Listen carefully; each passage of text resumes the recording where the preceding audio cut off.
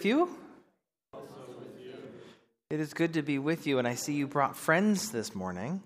Last week when we started, wow, look at that beautiful cross from Egypt. Coptic cross. Well, welcome back, Nancy. Good to see you. Last week when we started, as I was starting to say, numbers were down, and then, loaves and fishes, people kept coming, and look, the numbers continue to grow. So we're excited to be all together this morning. We are continuing in our journey of faith-seeking understanding, talking about the big points of Christian theology. The last few weeks we spent talking about the person and work of Jesus Christ. So what does the cross mean? What does the cross do for us? What is atonement? We talked all about violence of the cross. We pondered, did Jesus really have to die on the cross? And we ultimately answered yes, but not quite the yes that I think many of us were expecting when we came into the class that hour. And now we've been transitioning into talking about the third person of the Trinity, the Holy Spirit. And I will give you a heads up that I am going to turn things over to Elder Edith Ophart at around 10 o'clock. So she is going to lead us through a portion of talking about the Holy Spirit from a different angle. And while I run down the hall to a bell choir rehearsal. So she will lead us the last 10, 15 minutes or so.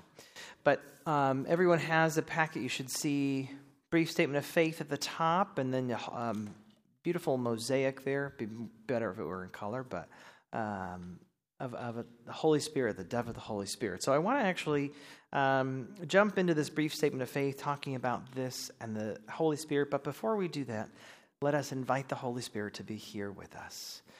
Almighty God and Father, we give you thanks for the gift of this day, for the gift of your Son every day, the ways that we see the face of Christ in one another and in the stranger whom we do not know.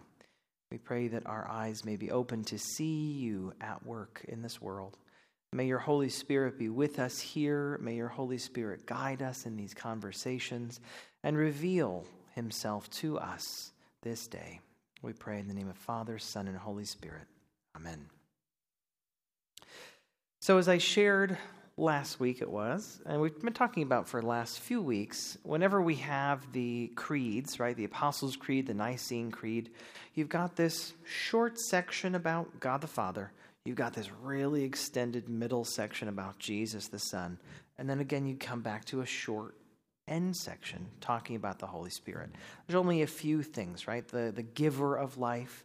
And so in looking at, if you take the entire book of confessions from our denomination, you learn that there's a lot more said about the Holy Spirit in other confessions, because again, the Apostles, Nicene, they're among the oldest, and they don't say a lot. They're really making sure in those early centuries the divisive things were around Jesus.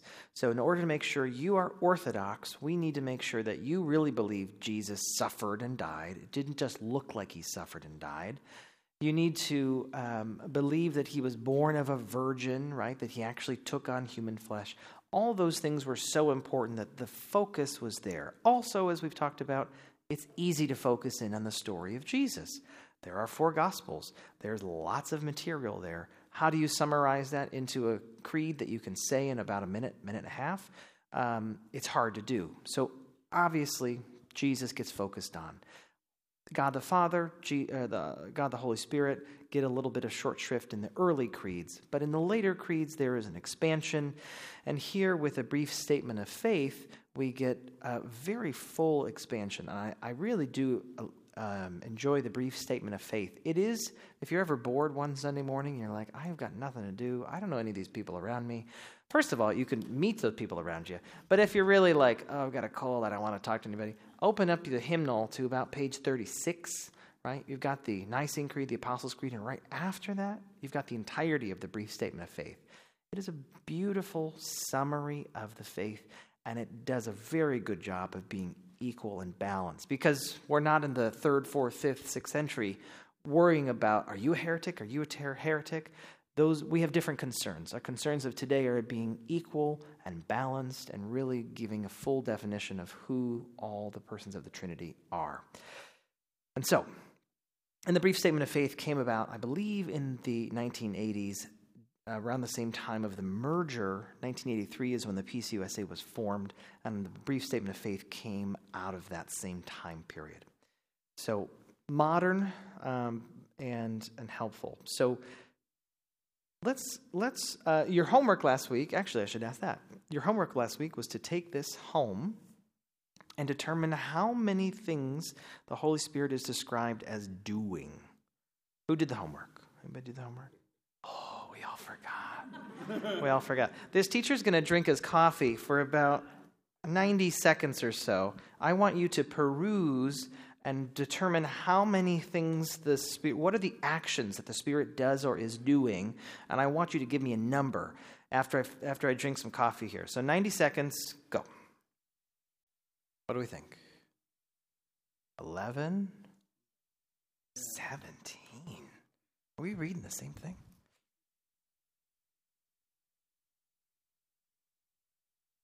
I have 12 as well. It depends on how you count, especially in the second column, line 67, starting in that section. You get a lot of verbs that are what the Spirit helps us to do, and it gets a little confusing. But yeah, over 10, right? Let's say around a dozen. This is a lot more than the giver of life, right? There's a lot going on here. What is the Spirit up to? And in contrast with the four Gospels, right, we get snippets of stories of what the Spirit is up to, and we have to understand from the Hebrew Bible that the Spirit is alive and active. But these kind of help to coalesce and bring together all these ideas. So I'm going to just run through the ones I see. And if there's one I miss in the process, shout out and say, oh, you forgot that one. Line 53, the giver and renewer of life. The Spirit justifies. The Spirit sets us free. The Spirit binds us together. Skipping down to line 59. The Spirit inspires as well. Rules our faith and life. Engages us. Claims us, feeds us, right? So there's all the sacramental connections. Isn't that beautiful? So engages us through the word, claims us in baptism, feeds us with the bread of life. Isn't that great? So that's all about what happens in the worship service. And then 64 calls women and men. So this is distinctively Presbyterian, right? PCUSA. Because not every, you wouldn't get every denomination to affirm that the Spirit calls women and men. But this was, for the era, right, this was even a little edgy, even in the 80s, and still today. Some would say that that's not what's happening. But we affirm, the PCUSA, that women are just as called to ministry as men. And then line 66, the Spirit gives us courage. And then all of the following verbs there, to pray, witness, unmask, hear, tend to work, those are things that the Spirit gives us courage to do. So it's kind of like, who remembers diagramming sentences back in English? Anybody? It's like the main part gives us courage, but then it's like, ding, ding, ding, ding, ding, right? It's one of those big, it's not quite diagramming a sentence, but you get the point. Yeah. Okay, so questions on this? Yes.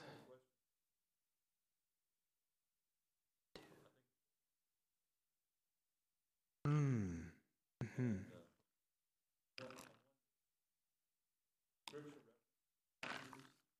They're extensive, so they're not here with this, but it would take like another whole page of scripture references.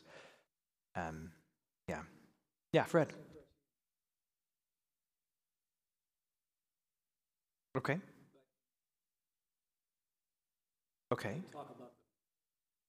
Yep.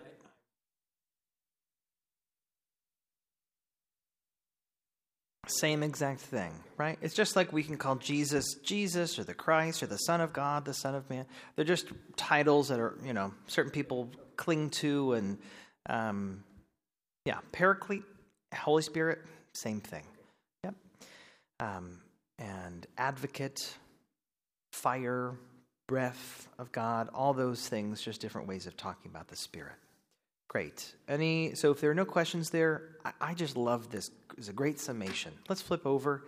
I know we started talking about this a little bit last week, but we were so pressed for time, I want to give a little bit longer discussion on this. And I remember I sang that song, Lone Wild Bird. What I love so much about the text of that is the idea that the Spirit does what the Spirit does. And the Spirit surprises us, right? In all of this, as I said last week, I am being very intentional. I have to overcome something in me wanting to talk about the Spirit as an it. The Spirit is not an it. The Spirit is a being, but gender fails us here because we talk about Jesus, obviously, anatomically in his human body was male. We understand God as Father because that's how Jesus revealed God the Father to us, yet understanding that God the Father wouldn't anatomically be male or female. God is other than human, right? God the Father is not human. So there's this otherness. When we get to the discussion of the Holy Spirit, gender fails us. English doesn't do justice to the conversation of the Spirit, because if we say him when talking about the Spirit, then we automatically assume God the Father, Son, and Holy Spirit are all male. Some talk about the Spirit as the feminine side of God. Others say that the Spirit is a neuter, non-gendered part of God, person of God. And there are some linguistic arguments to be made, right? In Latin, the word spiritus is masculine. Pneuma in Greek is neuter. And then ruach in Hebrew, it is feminine. So in the main biblical languages and through the history of the church, we have clung onto all these genders. But you do see throughout the scriptures, you do see feminine images of God emphasized, right? Jesus even says, like a mother hen, I wish to gather all my children up. Throughout Isaiah, through the prophets, there are multiple places where God is referred to in feminine terms. And so I was very surprised in reading Migliore that I have long heard through seminary the whole thing about, well, in Latin and the Hebrew and the Greek and all the genders, I've long heard, well, the Spirit is the Spirit. The Spirit does what the Spirit will. The lone wild bird. And so Migliore kind of, I'm not sure if he throws the baby out with the bathwater, but he kind of rejects all the linguistic stuff that I've been taught in seminary was a worthwhile venture.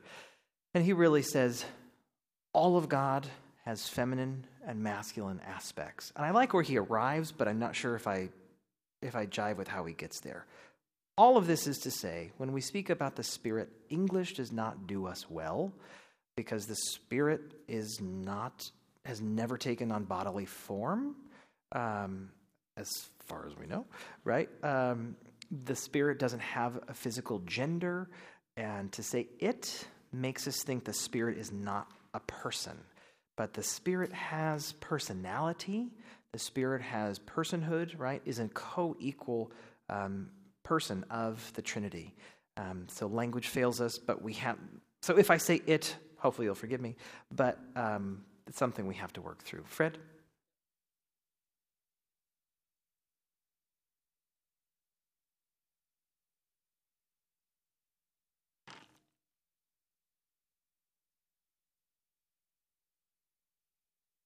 No, I don't think so.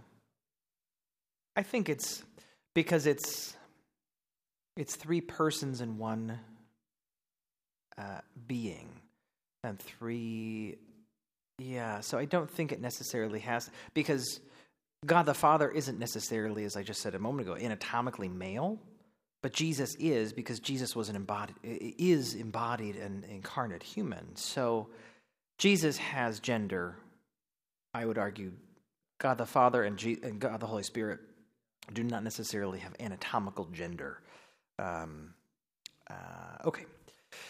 So we have, by and large, as in the early church, we focus in on Jesus so much to the neglect of the Holy Spirit, and almost have become Christocentric, which sounds like it's a good thing, except when we start to neglect God the Father and God the Holy Spirit, we start to have a different understanding of faith, a different understanding of how God works in our lives and works in our world. And so there are other churches, we well know there are other churches that focus in on just the Holy Spirit. And they talk about God and Jesus, but especially in the Pentecostal churches, right, there's a huge emphasis on the coming of the Spirit, the baptism of the Holy Spirit. What are the gifts of the Spirit that you possess? That's language that we do not really use all that often. Even though that's biblical language, there's a certain emphasis being given to certain elements, certain things over others. And so there is, in the last decades, the last centuries, there's been this renewal of getting back to focus on the Spirit, not at the detriment of the other persons of the Trinity, but kind of having this equality in focus and in vision. So, okay, let's go then to a sketch of theology of the Holy Spirit. And again, this comes from Migliore. So the Holy Spirit, as attested by Scripture, is the presence and power of God at work in the world to accomplish God's purposes. The presence and power of God. So this is, we talked about last week, some branches of the church use the language of Jesus is in your heart. Well, we believe Jesus is still incarnate. He's still in the flesh at the right hand of the Father. So to say Jesus is into your heart, I'm going to use you again, Dan. It would be about as to say, Dan, can you get into my heart, right? And we don't want that because Dan's a surgeon. We all had a good laugh about that last week. But the idea of Jesus being in your heart isn't possible because Jesus is incarnate. Yet, the power of the Holy Spirit is the bridge from heaven to earth, right? Connecting us to God, the Father, and through Jesus, the Son. The Spirit is the connecting force. So when we talk about Jesus being in our heart, I think the language is still valid, but I would put a little asterisk on it. Jesus can be in your heart through the Holy Spirit. Through the work of the Spirit, the presence of Jesus is made known because, as Fred said a moment ago, the three in one, Trinity, right? God is revealed. Where one member of the Trinity is, where one person of the Trinity is, there are all three. Now, I know that kind of contradicts a little what I said of Jesus being embodied in the heaven, blah, blah, blah. But there is this mysterious union that we cannot understand that God, wherever one member of the Trinity is, all three are present. Okay. So there... Yeah.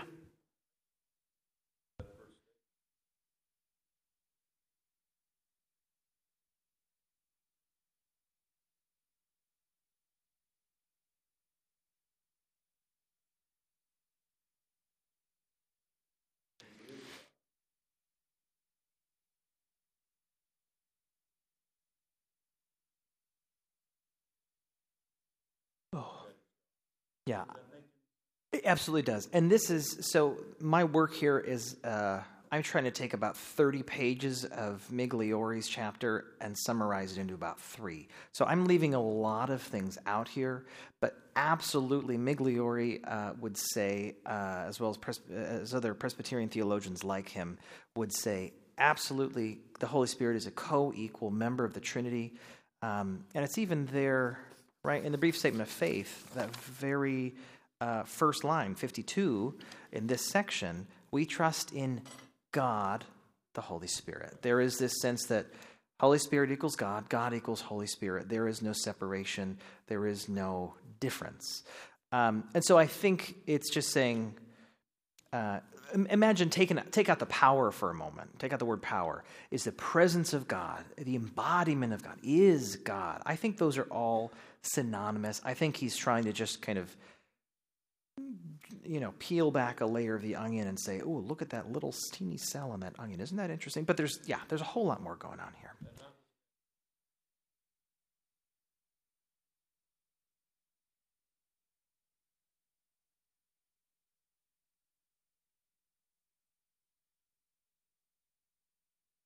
Sure.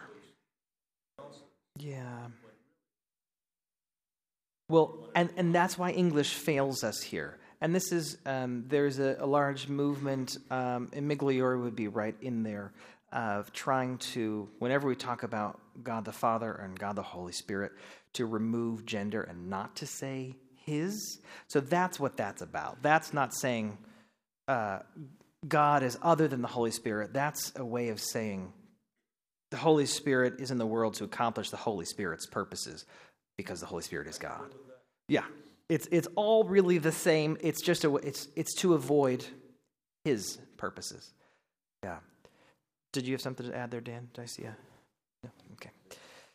So there in letter A, we focus in on the Spirit being active from the very beginning. Right in Scripture, we might imagine that the Holy Spirit comes into being at Pentecost, because that's the first time we really hear about, at least in Matthew, Mark, and Luke, Acts, actually. But in the Gospels, that's really the first time we hear about the Spirit.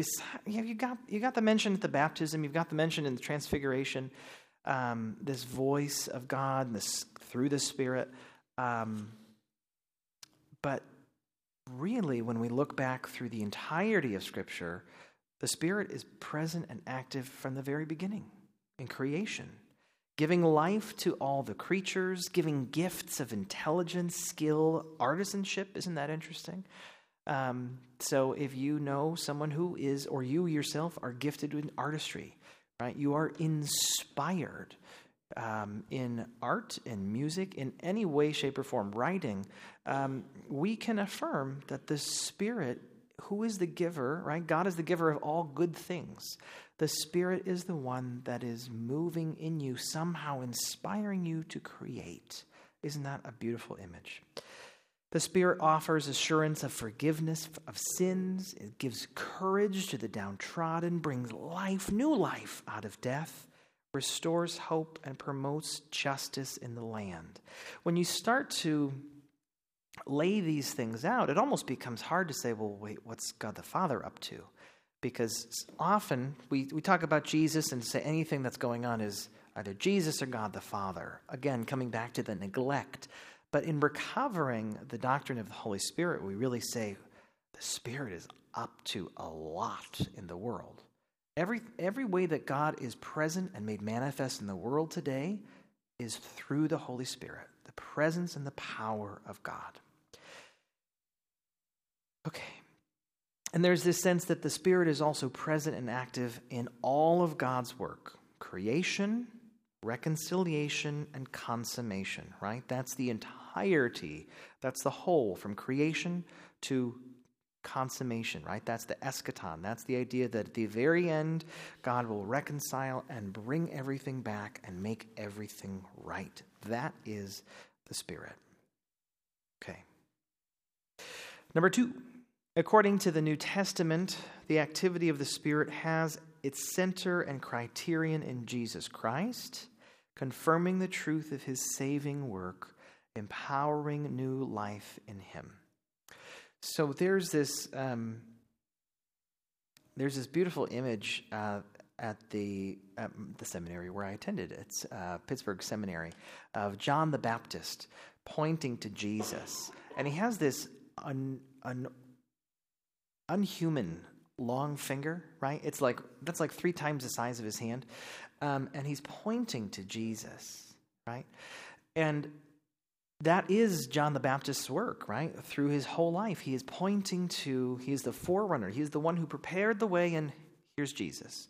This is what it's all about. It's not about, right? John's not like, look at me, guys. He's like, look, there is the Lamb of God.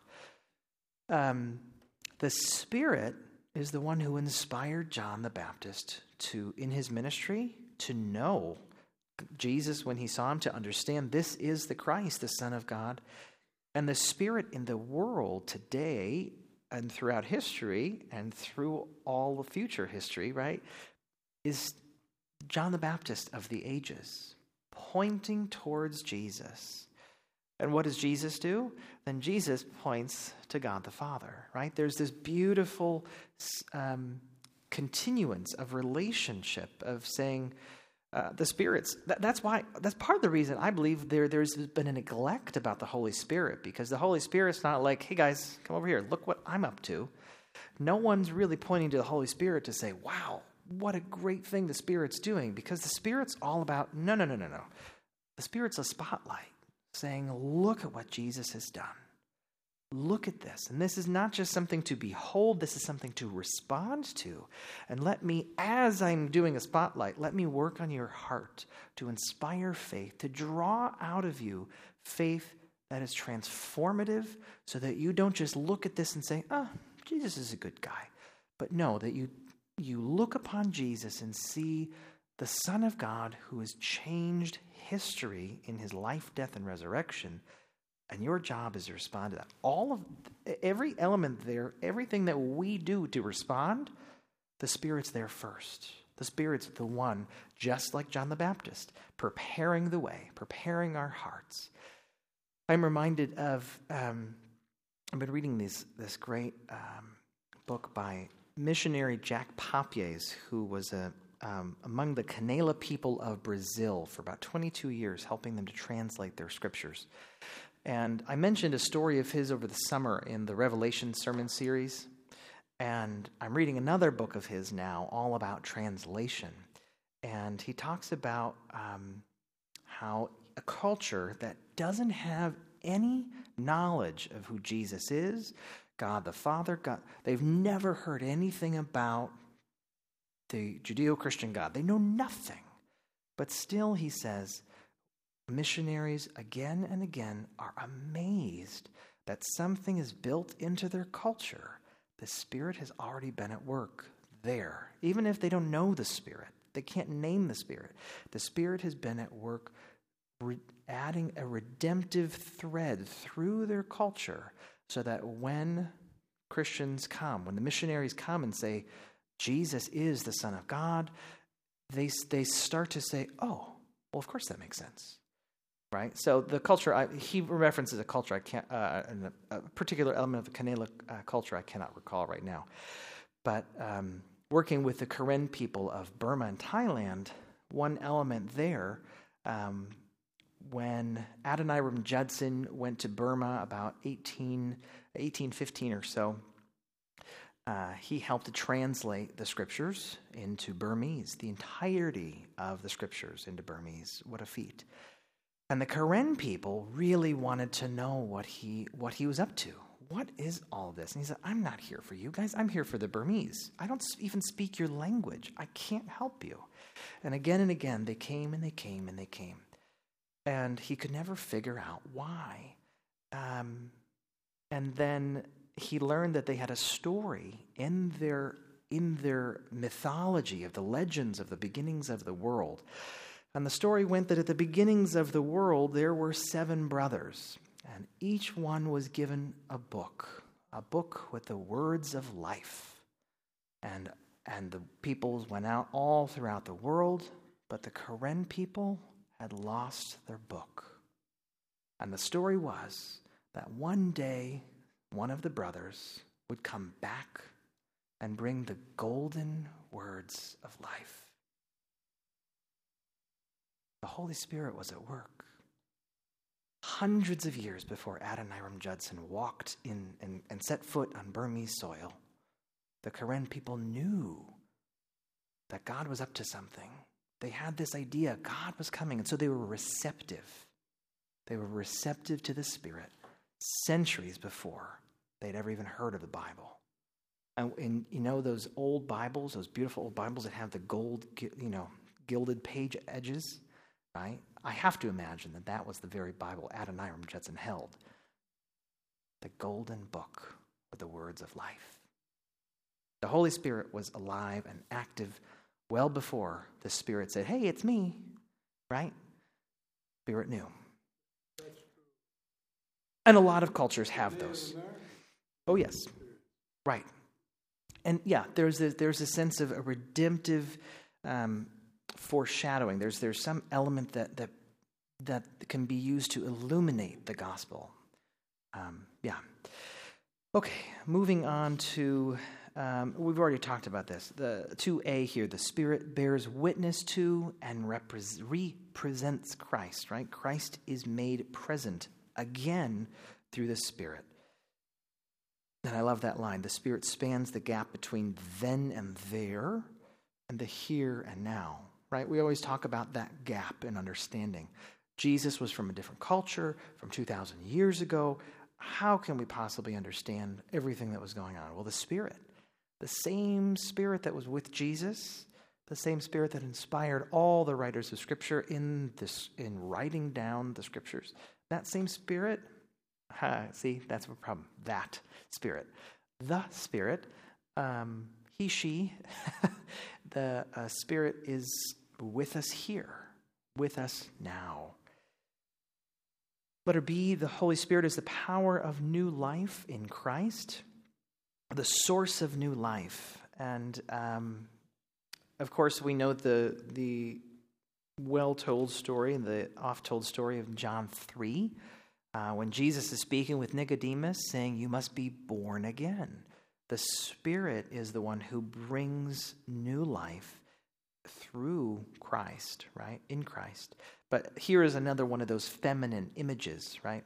The Spirit is, we have to be born of the Spirit, born again of the Spirit. Well, that's very feminine language, right? Being born again by the Spirit. Letter C, the Holy Spirit is the power of new freedom in Christ. So any liberation in the world, Spirit continues and does this, the liberating work of Christ in the world to set us free from bondage, from sin, from evil in the world. Anything like that is the Spirit at work. And that also applies not just in our own individual lives, but that applies to societal lives, government and cultural lives. How is anyone being oppressed? Wherever injustice is occurring, we have to have hope and believe that the Holy Spirit of God is present, is there, and is at work trying to bring shalom, right? That's the ultimate hope. Creation, reconciliation, consummation. We're still in this middle phase. The end has not come. We have hope that the end will come someday. Everything will be set right. In the meantime, we believe the Holy Spirit is here, present, the agent of God, who is also God, bringing about peace, justice, wholeness, shalom.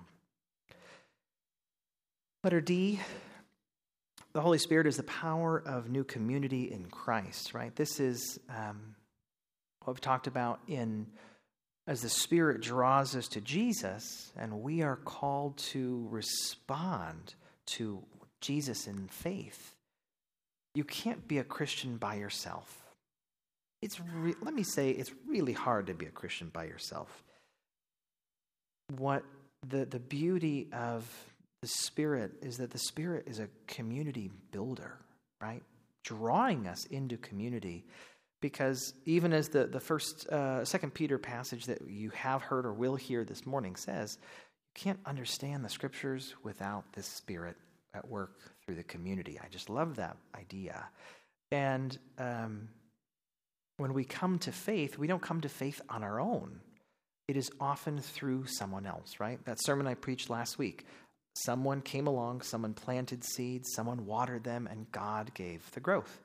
But the Spirit was already working in that person's life who planted the seeds. The Spirit was working in the life of the one who watered. The Spirit is engaged in every step of the process.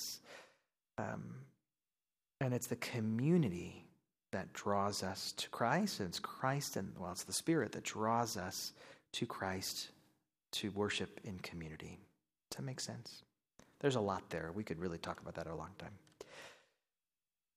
We've talked about this already. Letter E, the Spirit is the giver of gifts. or charismata, which is just the Greek word for the building up of that community. It's not just that the Spirit is gives you a gift just because, right? And these aren't just like, here's a Mercedes. No, it's not like that kind of a gift. It is the gift of building up the community, right? The gift of prophecy, the gift of tongues, all those things. Those are, throughout the history of the church, ways that people were inspired to proclaim Christ. It's not say, oh, I'm speaking in tongues, look at me. Ultimately, the reason that tongues were given was to point to God, right? That's why it needed to be someone translated the tongues, right? It wasn't just a strange word is spoken, no one knows what it says, and what do we do with that? No, the idea is there's something spoken, they are understood, because in understanding, the Spirit is pointing back to God, the Father, through Jesus the Son. Okay. And then the Holy Spirit is the power and promise in Christ of the completion of all God's works. We have that great phrase, the first fruits, or the first installment, the guarantee. We know that whatever the Spirit is doing, it is just in this period of reconciliation before the end. We see grace in our midst, right? Kevin will give a beautiful grace in our midst in a little while.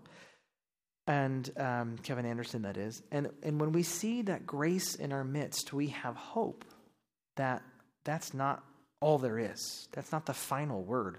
That's just the first installment, the first fruits. Something amazing that this has to be from God. That is a demonstration of how God is at work in the world and points forward, right? Our life in Christ is not static. We don't just stay here. There is always this drawing us towards the future where the Spirit is at work and the Spirit brings all things to final reconciliation and consummation. Is that a scratch or is that a question? Okay. Fred. Yes.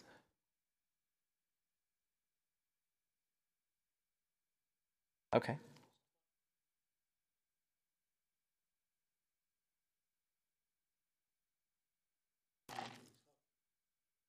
Mm-hmm. Oh, sure.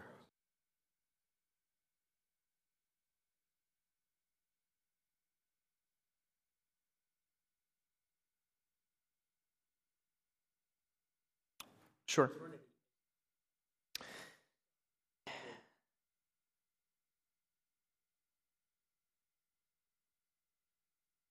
Yeah. Sure. And we talked about that when we tackled Trinity in here. We did talk about that metaphor. Yeah, no, that's okay. But I'll come back to it because I think it's something a lot of us have been taught about the understanding the Trinity is in three forms of, ice, water, and vapor. And yeah, it does get around it's an alternate understanding of it's. The first issue with it, I think, is it's non-scriptural. But that doesn't necessarily mean it's a bad thing. It just means, is it really from the biblical witness or is it just from our own world? Because would it have been understood through the ages? You ask somebody 2,000 years ago, you talk about ice, they'd be like, I don't know what that is. So that may not be all that helpful. So it's moderately helpful in the modern day. However, that's an example of modalism, which is the heresy that God is one thing at one time, one thing at another, and one thing at another. There's no sense of God is all three at all times.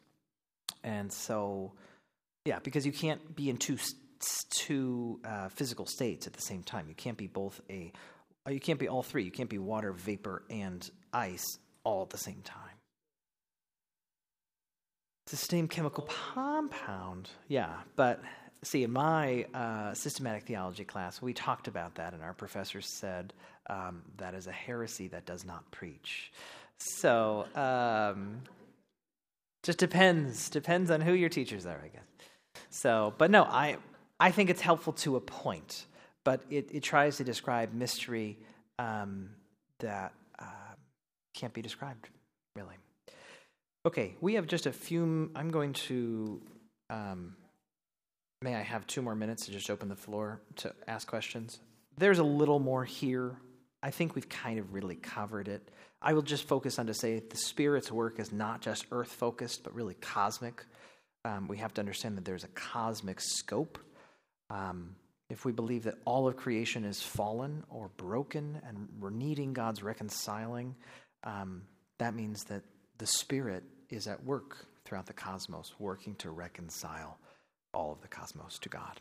Okay, we have a few minutes before I turn things over to Edith. Yes? I think you gave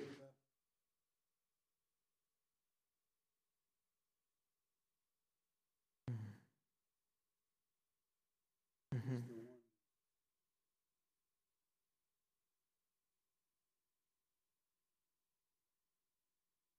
Yeah.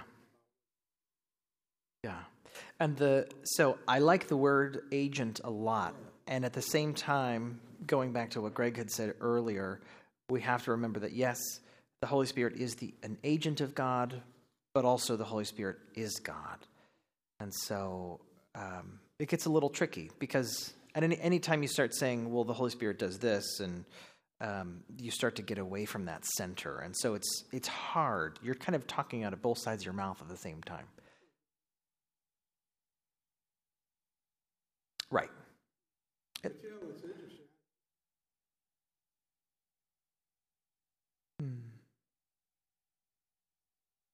Sure. Right? But to pray to the Holy Spirit. Yeah. Right? So we can pray to God the Father, God the Son, and God the Holy Spirit all equally. Understanding that the Holy Spirit is mostly concerned with that, like John the Baptist, that long finger pointing to Jesus, who's pointing to the Father. There's this sense that the Spirit doesn't necessarily want or crave that recognition in the Spirit itself, but pointing to the other persons of the Trinity. But absolutely, we can pray to the Spirit. The Spirit is the one who is with us here. The Spirit is the one who draws us into community, gives us faith, helps us understand the Scriptures, and draws us to Christ. So it's absolutely appropriate to say, Spirit, speak again as I open up the Scriptures today, as you inspired those words long ago. Inspire my heart today to understand. Absolutely. Now that we know what the Spirit is up to in the world, how do we attune our prayers to that? Yeah, great point. Great point. Any other questions or thoughts, Jerry? Yeah? Yeah? Sure.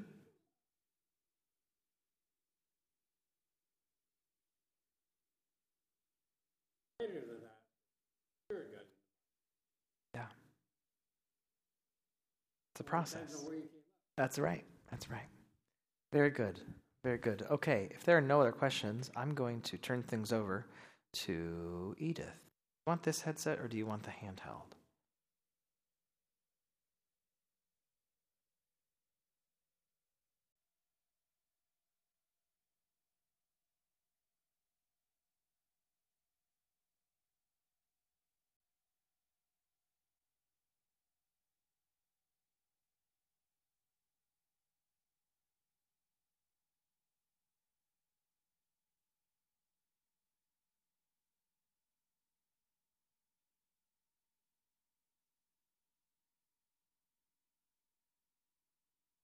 Now it's on.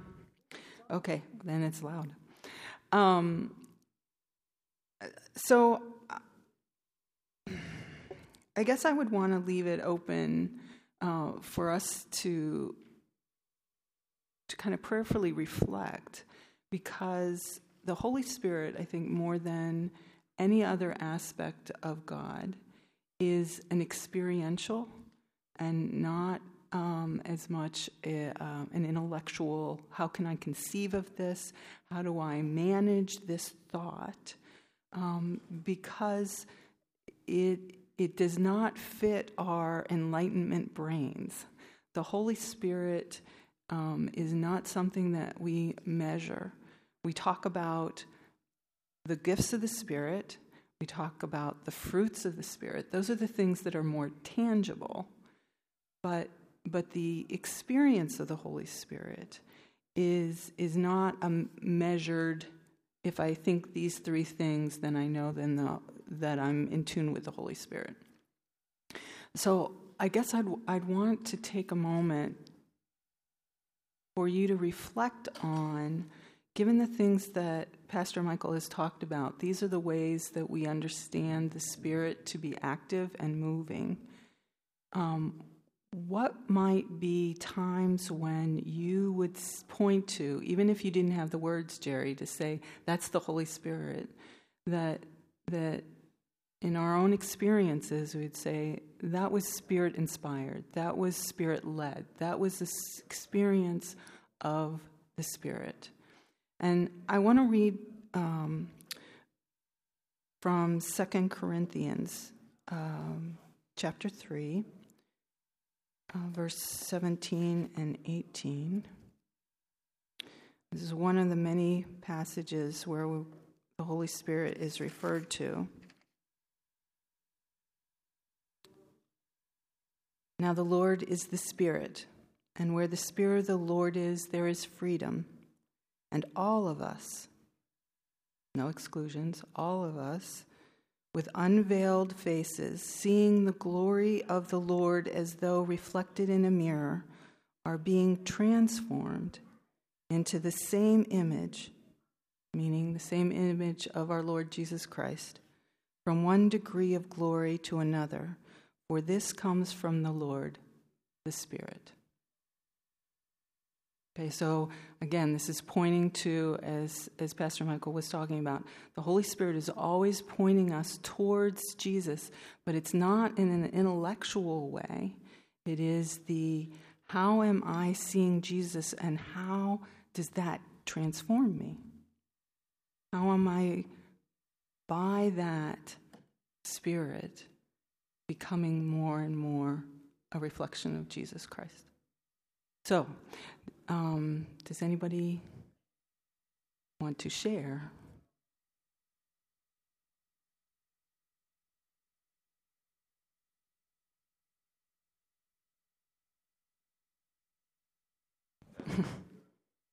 So this was maybe about 2-3 years ago.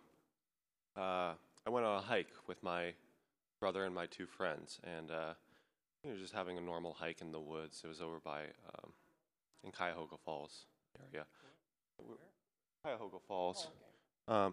So we were on the hike, and I was with my friend, and we were discussing just the animals of the woods, and he was almost kind of complaining, saying, well, I wish I lived somewhere else where there was more exotic animals. I wish I could see flamingos and penguins, and he really honed in on birds, parrots and cockatoos and things of that nature. And I was really trying to make him realize, well, if you reframe it, people from other countries would think our animals are exotic and think, wow, that's an amazing deer or amazing squirrel, like things like that we might take for granted. And so we continued on our hike, and maybe 5-10 minutes later, I see something from the corner of my eye swoop in, and a large hawk, very large, swooped over our heads, landed maybe the distance where I am to that table over there, and looked right at us. And in that moment, we all kind of felt maybe a little bit of fear, but I knew in that moment that that was not a coincidence. That was something related to what we had spoken about earlier. And there was a distinct sense of this is connected. Like I said, the hawk looked at us, and we watched it as it spread its wings and flew away, and we felt the gust and the power of this animal, and it was uncanny. And I remember in that moment, I really felt that was something I felt at that time was God, but I now conceptualize it more as the Holy Spirit working through the animal to make us realize that, we are in God's presence, and it doesn't matter where we are, there is God working through us all. Mm-hmm. So I took it as a spiritual experience. My friend, who is not even spiritual, he's he still has trouble kind of conceptualizing what it was. He in the past vehemently kind of denied Christ and said, well, there's really no way. But when I bring that up to him, he almost avoids the subject because he doesn't want to acknowledge that happened. And it still kind of brings a sense of fear or maybe even awe to him. So I thought I would share that experience. And one of the things to point out in that is the sense that the Holy Spirit is always here. It is the sustaining of our lives. It is all around us. But do we have the eyes to see? Do we have the ears to hear? And there is an unnerving aspect to that when we're not prepared or open to it. And that's where that wind and fire aspect of the Holy Spirit comes in, is the power of that is not controlled, it's not the dove image that we love so much that's the calm and the comforter. It can be unnerving and sometimes a little scary. Anybody else want to share?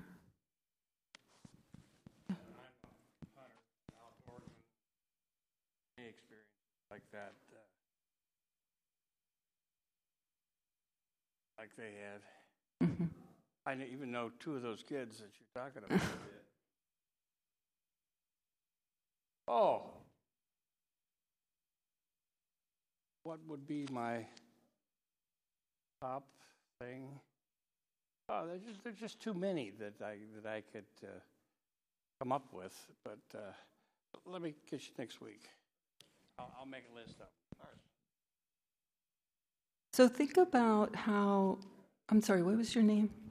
Derek. As Derek's talking about it, it points you to God's presence. That the Holy Spirit is always going to point us beyond what is evident in that moment to God's presence, to Jesus, to how are we to respond and move and be empowered beyond.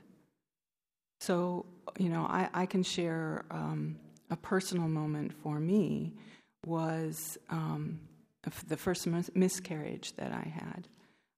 I grieved terribly, deepest grief I've ever experienced, of many griefs in my life.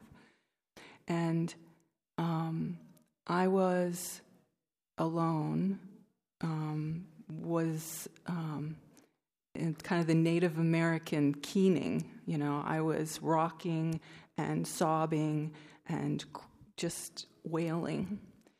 And it was in the midst of that sense of that peace beyond understanding, the comfort of God, the awareness that I was not alone, that I couldn't say I had an image or a sound, but it was a tangible awareness of being enveloped by God's love and pushing me beyond that deep, despairing grief to God's loving presence, God's hope for future, for Christ's ability to redeem even that great sorrow.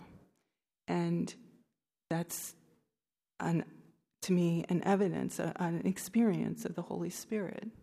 So sometimes it's in a large community environment. How are we empowered to bring God's presence into the community, into Canton? And sometimes it's in very personal experiences, like Derek had in the woods, like I had alone in grief. And that's why it's so hard for us to talk about, because it is the Holy Spirit's activity is as broad as life itself. And it is as personal as each one of us. And so I would really encourage each one of us to crave a greater sensitivity, to ask for the Holy Spirit to enliven us, to be more sensitive, to be more open to responding as the Spirit inspires us. Because the church, here I'll get on a soapbox here, particularly mainline churches, but the church in the United States, because we have been afraid of the Holy Spirit, because of some of the extremes that have been done in the emotionalism, that we have stepped back from the power of the Holy Spirit, that we have made the church, and by extension, Jesus Christ, impotent in the world. And so in many ways, when we're talking about all this theology, when we have cut off the Holy Spirit from our theology, we have cut off the power of the Holy Spirit. We have cut off the power to move and transform culture, just as Paul is saying, when we look into the Holy Spirit will show us Jesus Christ, and in that process transform us. If we can't do that in the church, how can we possibly do that outside of the church? And so the Holy Spirit is essential. Yeah, Greg.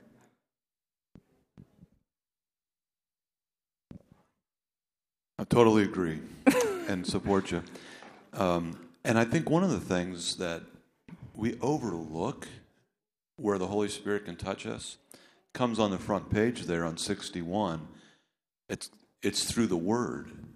And I have to guard my heart because 3 times today already, once in my personal, once with my wife, and now here, through the Word of God, the Holy Spirit inspired me. And I think when it's tied to the Word of God, it happens all the time, multiple times a day, at any time we engage in the Word of God. And so I have to guard my heart that I'm not looking for something other than what comes out of the Word every day. Mm-hmm.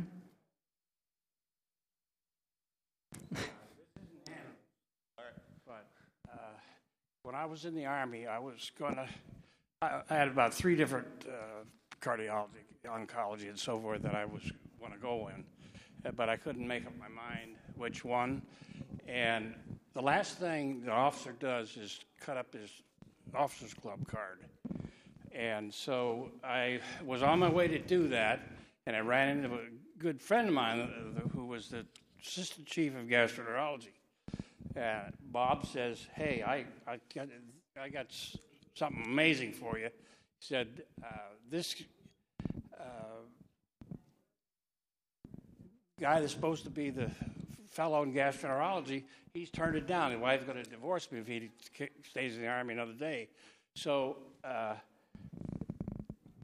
Bob says, "Go down and talk to Colonel Moser, who's the chief of medicine." Now, he didn't have anything to do with the Holy Spirit in his thoughts, at least that he ever told to me. But he says, "Jerry, I want you to go home, talk with Joanne, and come back in the morning, tell me that God is coming down to tell you to be a gastroenterologist. And you'll come back and tell me to take that fellowship. You'll take that fellowship tomorrow, and the Packers were supposed to come the next day.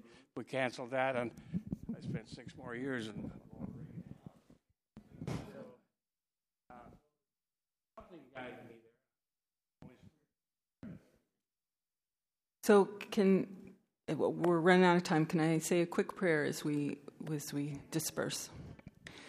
Lord God, we thank you that you continually reach out to us, that your Spirit is always present, prompting us, and we ask that you would cultivate in us a yearning to be more open, to be more receptive to the ways in which your Spirit would lead and guide us through your scriptures, through your people, through nature, through all the ways in which you reach out to us. Help us to be attentive, and give us the courage to respond faithfully. We ask this in Jesus' name, knowing that he was an example of following your Spirit. Amen.